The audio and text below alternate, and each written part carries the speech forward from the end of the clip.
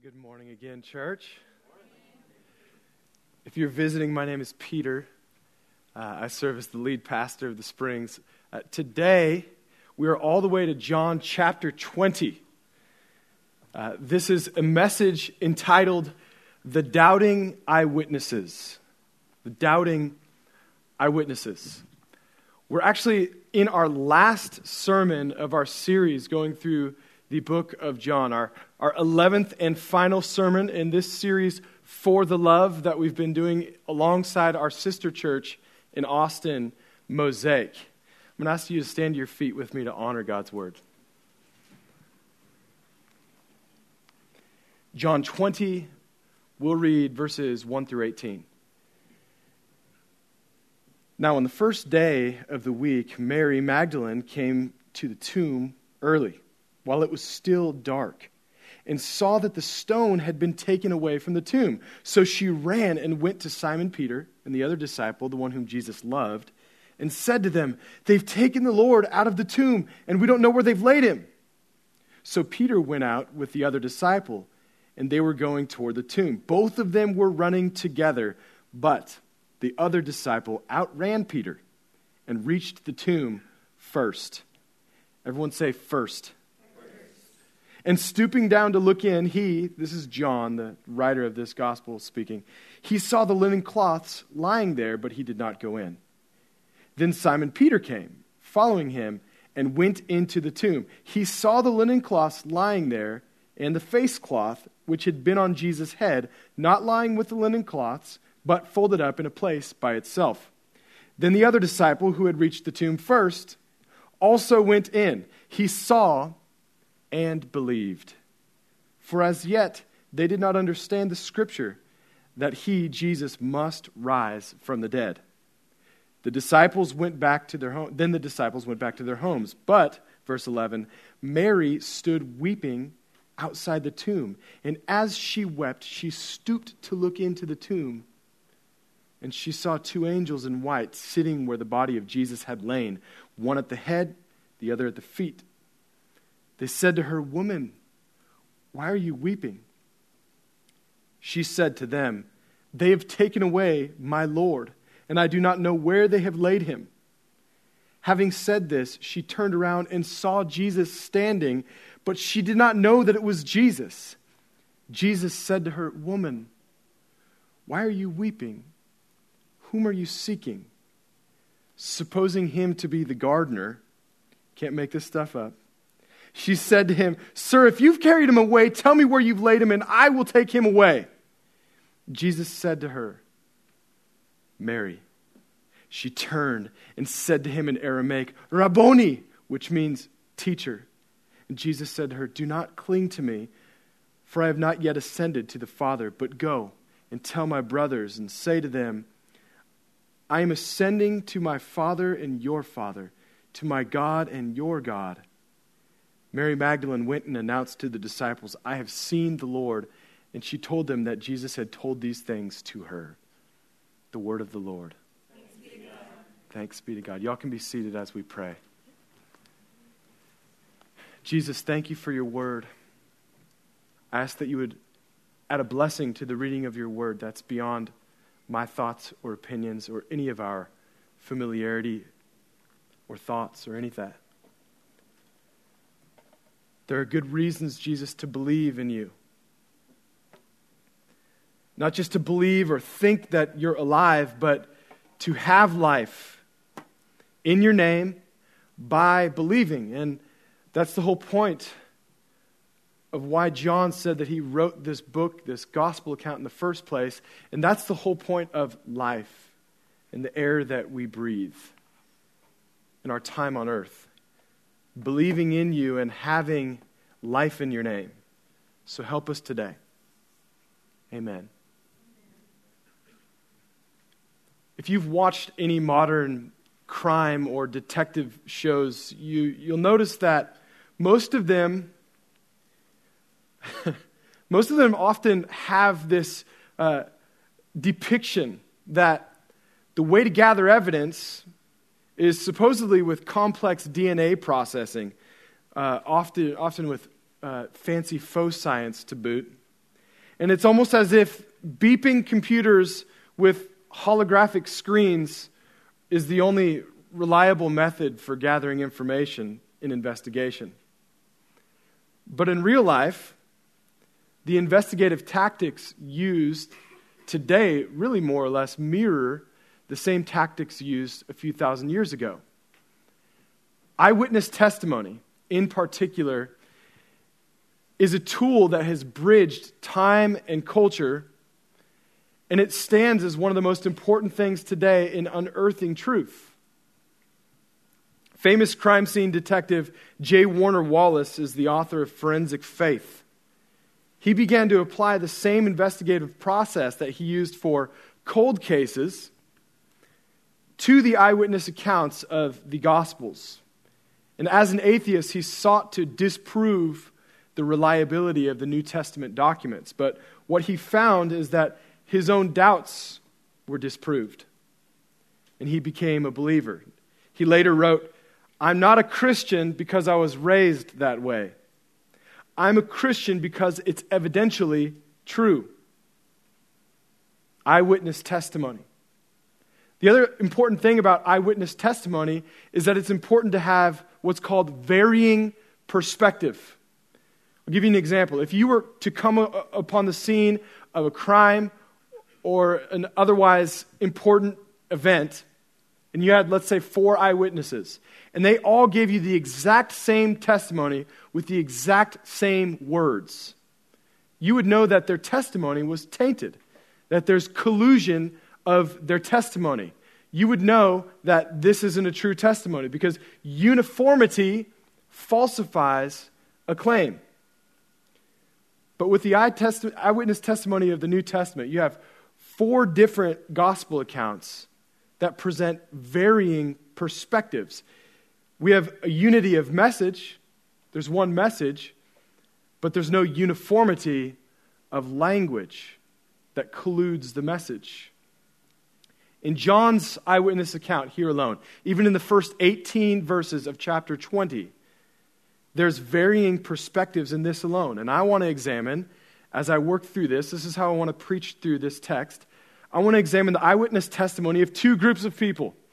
And I trust that you will see that the eyewitness testimony of the women and the men will show us something important about, number 1, the credibility of the resurrection, 2, the glory of the risen Savior, and finally, Jesus' tender care for us. Now, before I go any further, I want to talk about doubt. Jesus approaches the men and the women differently. But one thing that they both have in common is that both groups of people were dealing with doubt. If you read on in the chapter, you'll find Thomas dealing with doubt. I think Thomas has gotten a bad rap in Christian history. You might have heard the term before, doubting Thomas, which I think is incredibly unfair. Because, first of all of the eyewitnesses, in my understanding, were processing doubt and showing slight hesitation about a person who was dead but's now apparently not dead. I think that's probably okay. Jesus raising from the dead is supposed to blow our minds. So if a little bit of mental processing precedes faith, I think that's understandable. And if anything, we can see that these eyewitnesses were not gullible. And I feel like there's a difference between doubt and unbelief that's important for us to understand. Let me just put it this way. When you confront doubt with good evidence, doubt can be turned to trust. But when unbelief is confronted by even good evidence often, it remains unchanged. And if you struggle with doubt, maybe you feel stigmatized in the church. Like, I'm not supposed to say I have doubt because no one else here has that, and you're not supposed to have doubt, right? If you struggle with doubt, maybe you're asking questions about the Bible. I want to invite you to come out of the closet of doubt. I think you'll find that you're in good company. as you're processing doubt. And I think more importantly, you'll see that the Bible can stand to your honest questions. You'll even see that when you honestly bring your questions to God, your faith will be strengthened. The eyewitnesses of the resurrection displayed their doubt and their weakness, and it actually served to underline the credibility and the power of their testimony and the power of the gospel itself. So number one, how the women's testimony displays the credibility of the resurrection. Now, I say women because other gospel accounts confirm that it wasn't just Mary alone, even though Jesus passionately and lovingly singles her out here. Verse 1. Now on the first day of the week, Mary Magdalene came. Now it doesn't say she came alone. It says she came to the tomb early, specifically while it was still dark, and saw that the stone had been taken away from the tomb. I mean, that was enough to cause her freak out session to go. She didn't even look any further. She just ran home. Now, even though John doesn't mention other women, the beautiful scandal of it all is that he shows that Jesus appeared first, not to men, but to women. Maybe there's a shred of truth in everyone's, favorite old playground axiom. Girls rule, boys drool. Okay, maybe there's not. But here's what you need to know. The contemporary audience that first heard these claims of John, the contemporary culture that heard John's account, ancient Near East, patriarchal Jewish culture, they thought this detail of Jesus appearing first to women, they thought it to be not very credible. In fact, a discrediting detail, if not foolish. Now, to be clear, the culture struggled with a subtle rejection of God. It wasn't just sexism, it was that, but it was also spitting in the face of a wise creator who created, as Genesis 1 says, he created mankind in his own image. Male and female, he created them.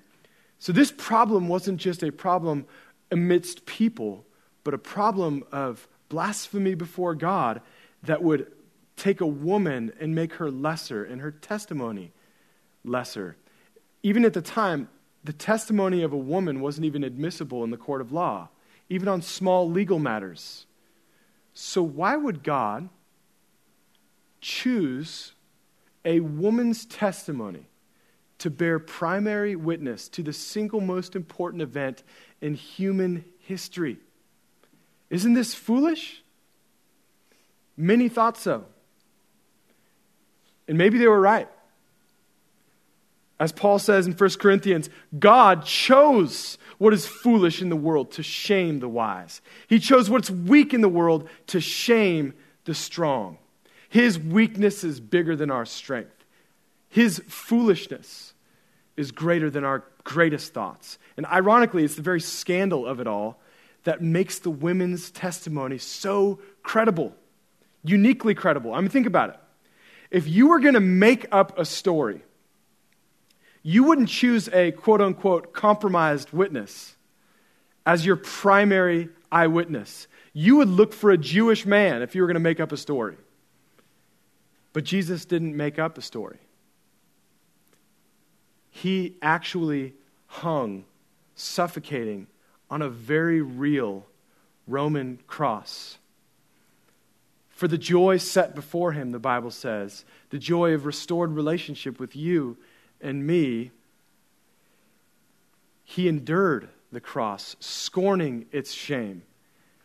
And he died for our very real, very severe punishment, taking on our sin on the cross.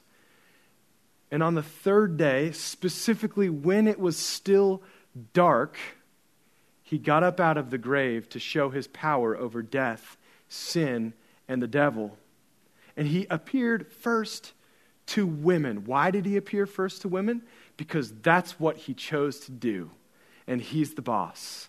When you can get yourself up out of death, you can do whatever you want. Jesus didn't need a good PR campaign that day any more than he needs it now. The most powerful of human beings today will bow at his feet. He doesn't need their tweets. He doesn't need our PR. He wasn't looking for tolerance from the prevailing culture then or now. He was seeking to transform it from the inside out. So it was precisely how Jesus went against culture, appearing first to women, that underlines the credibility of this eyewitness testimony. Now, number 2, how the women's testimony displays the glory of the risen Savior. I think the way Jesus approaches Mary here with this air of veiled mysteriousness is so beautiful. I think, dare I say, it's probably more captivating than the best romance scene you've ever watched.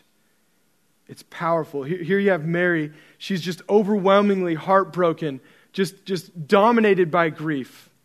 And she's talking with angels. Never stops to think like, wait a minute, those dudes are angels. She just carries on in her grief. And then verse 14, she turned around and saw Jesus standing, but she didn't know that it was Jesus. I mean, she is so overwhelmed with her pain that she's not seeing things right. At any moment, she could have doubted her doubt. She could have remembered the promise that Jesus made so many times about rising from the dead on the third day. But in her mind, the paradigm didn't even exist because she was so overwhelmed with pain from this perfect, mysterious one being dead. Now, here's the thing. Here's why I can relate to this and understand this, at least because of this. Number 1, dead people tend to remain dead. That was a thing then, it's a thing now. And so it wasn't even in her paradigm to question that. She was just overwhelmed with grief. Now the other thing is, when you're overwhelmed with grief, there's something that grief does to all the other processes of your mind. I mean, at any point in her debilitating sadness, she could have thought like, man, Jesus said something about this whole empty tomb crisis that I'm kind of, working through right now. But no, it didn't even enter her mind. And I get this. This is very relatable to me, painfully relatable to me. I mean, how many times have I been in an overwhelming emotional rampage and something that would, some vital information that would temper my tantrum could come to me, something that my mom or my friend had said or my wife, but I just will not allow it entry. My wife says, would say naturally, if you asked her, all too often, like anytime sports are on, maybe too soon. Now, here's the glorious thing about Jesus. Her doubt didn't make Jesus any less alive or any less present with her in the middle of her pain. Her inability to see him didn't make him not see her. And you need to know this, that your faith in Jesus doesn't make Jesus any more or any less Jesus. He is God, and he is glorious whether you think so or not. And he is glorious whether you feel his glory or not. Now, here's what your faith does do, which is why this is important to you. Your faith brings you into alignment with his glory. The same eternal glory that was and is to come. Your faith right now brings you into alignment with his glory. Your faith makes you present with the ever-present one. And this leads us to our next point, number 3, how the women's testimony displays Jesus' tender care for us. The angels had already asked her, "Woman, why are you weeping?" And this wasn't to elicit information. They were reproving her. And Jesus continues on with the same kind of reproval and correction. Verse 15, he says to her, "Woman, why are you weeping? Whom are you seeking? Now, when he says woman, he uses the Greek word gune, which he had used tenderly with his mother all the way through John. You can see Jesus uses this woman with her. And it's better translated, dear woman, precious woman, why are you weeping? He's tenderly drawing her in. And the more he is drawing her in, and the angels are saying the same thing, she's putting up guards and getting chippy with him. Look, if you took his body some more, just tell me. Now, here's my opinion. I think that because of Mary's troubled past, you think you have a troubled past? Mary's might even be worse. And I think that she had been so familiar with and jaded by sin that she was just used to hearing male voices and negotiating within the games of manipulative men. And she just assumed that this voice behind her was the gardener, probably there in cahoots with a grave robber, and there probably to negotiate or blackmail her. And she just got chippy with this male voice. And here's the sad part about that at this moment, that in her instinctive mode of self-protection, she was shielding herself from the very voice of her Savior. And many of us do this. We're trying to protect ourselves, right? Protecting ourselves from harm, and we're rejecting our healer. We're drowning out the voice of our Savior. And this is what Mary is doing to Jesus. So what does Jesus do? Does he shame her? Does he, what was that word, man-explain or whatever it is? Mansplain? Does he say, your pain's not really reasonable, Mary? No. He draws in deeper, and with one cutting word, her life is transformed. That word is her name. He just tenderly says, Mary. And this woman who is just possessed by grief, in one word, from this powerful person who spoke the universe into existence with his words, one word, she is now dominated by joy. I mean, maybe it was his accent, the way he said her name that she was familiar with. I know my kids respond to my voice and the way I say their name. But she just goes from grieving to all of a sudden she is jumping on him, squeezing the life out of him. If she could, she can't. And he says, don't cling to me. Now, here's another thing. I don't think Jesus is saying, hey, get your hands off of me, like you're dirty. I'm clean.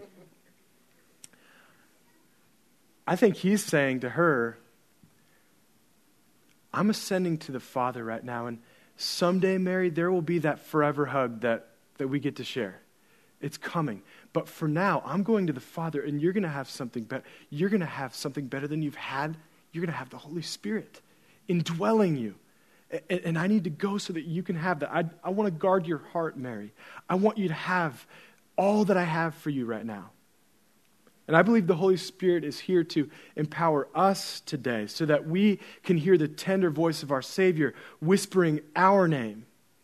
And so that we can be so indwelled with his power that we spill out the same voice that spoke to Mary.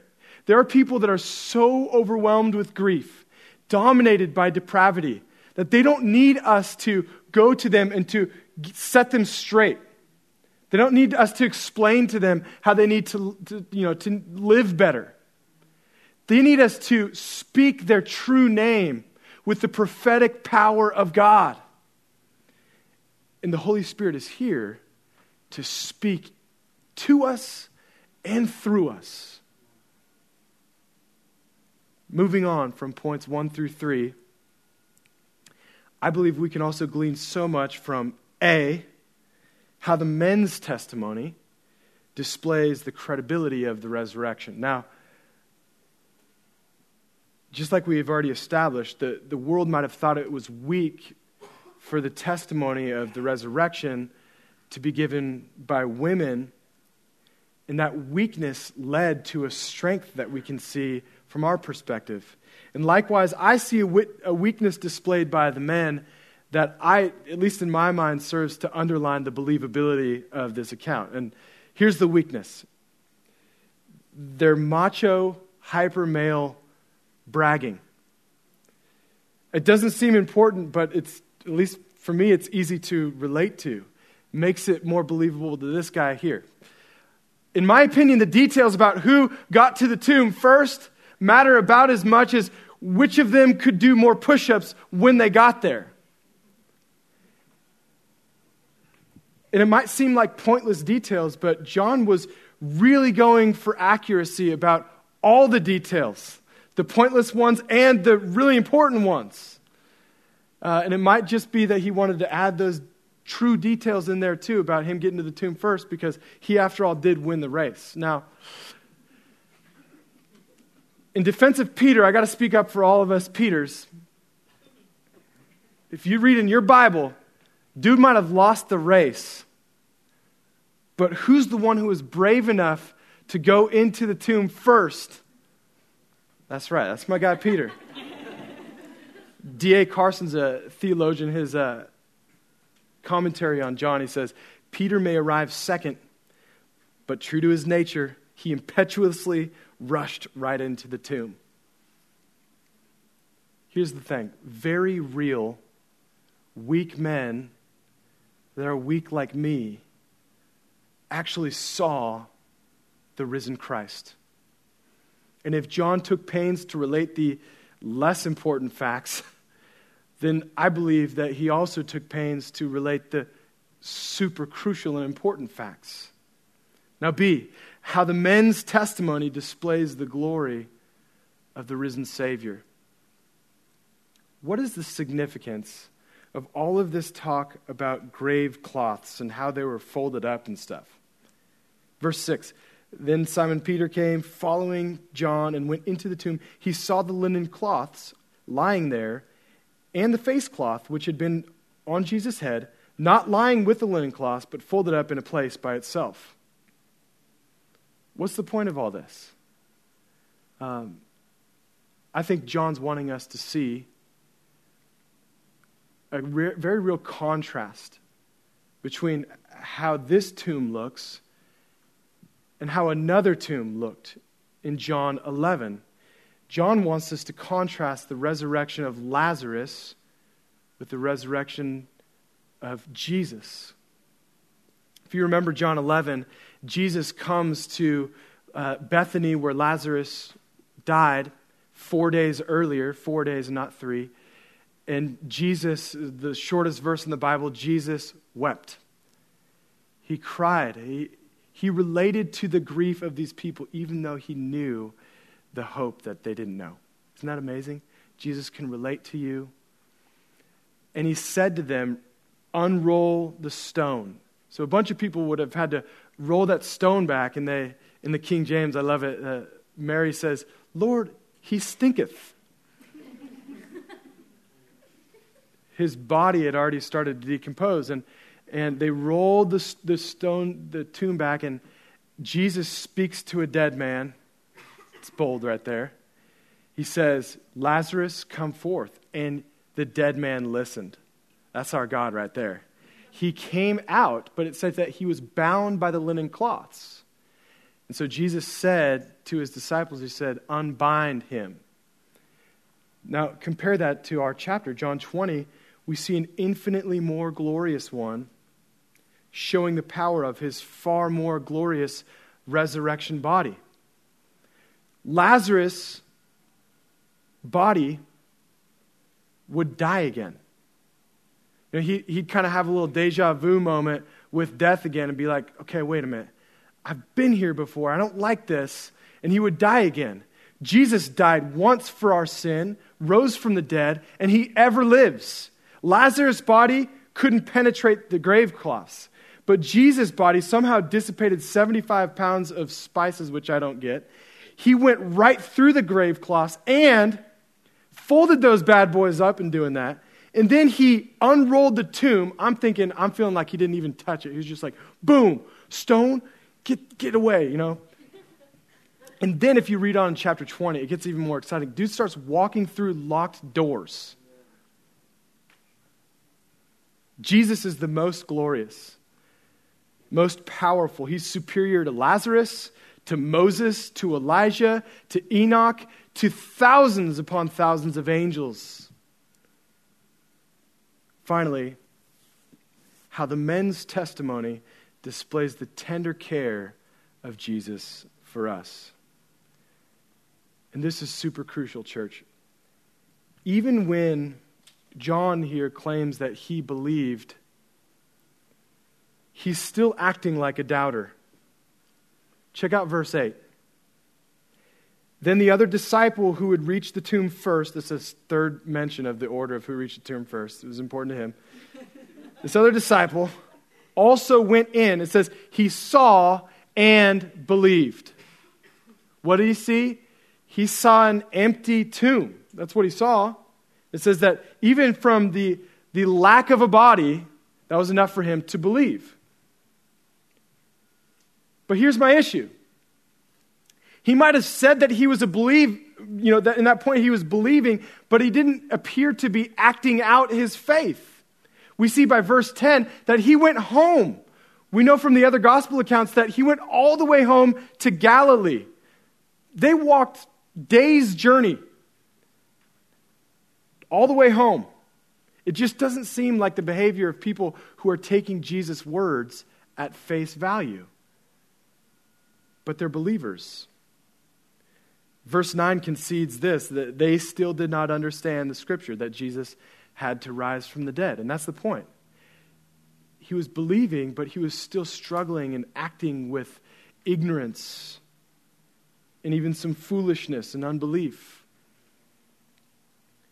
This is so much like my last 21 years of knowing Jesus. I was led to Jesus by a campus ministry as a teenager, and since then, I've had so many moments where I'm believing in Jesus, but I'm acting in ignorance and foolishness and unbelief and weakness. And so what does Jesus do for me? Pretty much just what he did for these men. Jesus walked to Galilee to find them and to restore them and to feed them. He fed them countless fish too. Jesus went after them, and Jesus comes after you as well. You need to know that God is not done with you. If you're a believer in Jesus in here, good.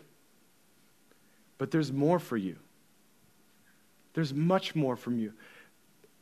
Jesus wanted to do something in John and Peter, and if it would have ended at verse 10, where we see it, none of us would be here right now. They had to continue to act in obedience to Jesus. And we're all thankful for that.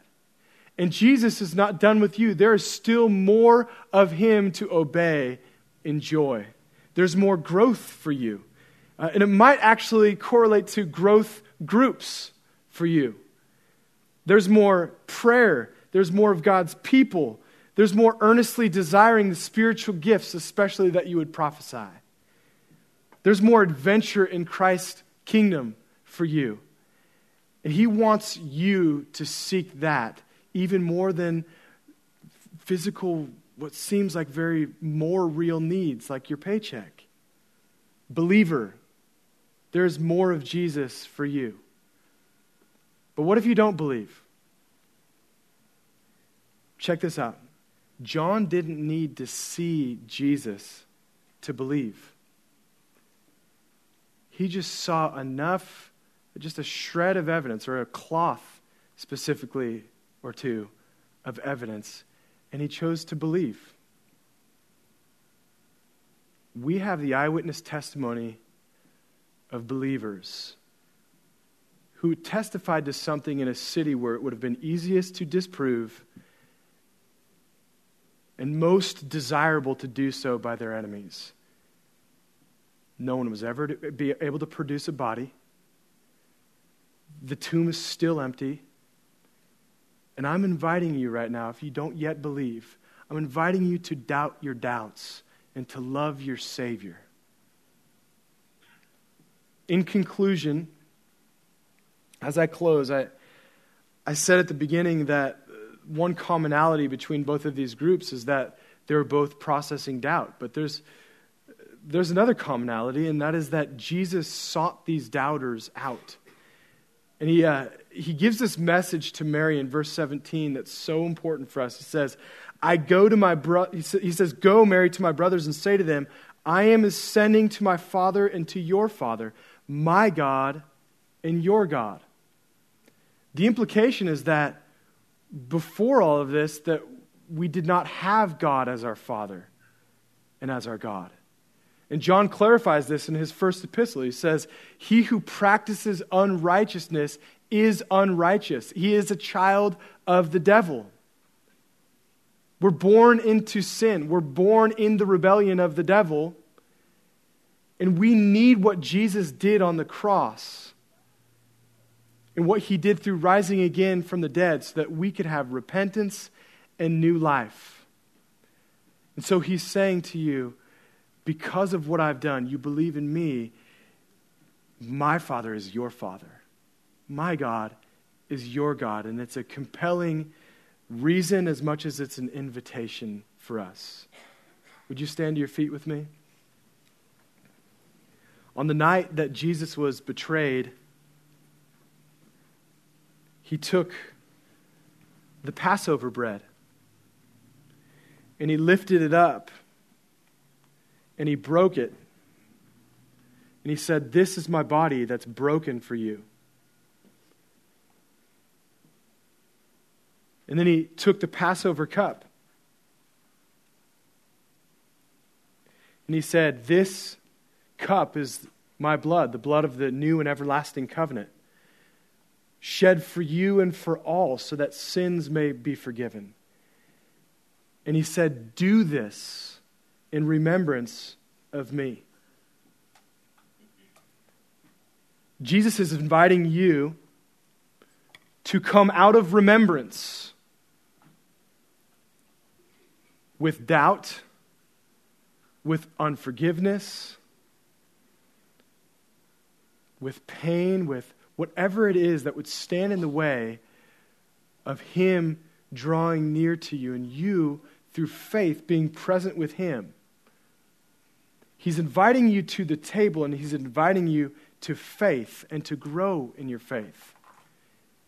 At any point in these next few songs before we dismiss, on your time, you can come to the front or the back. If you can say in faith, "Jesus, I believe in you. You are my God. My Father is your Father." If you can, through faith, lay down anything that would stand in the way of that and receive who he is for you. At any point in these last two songs.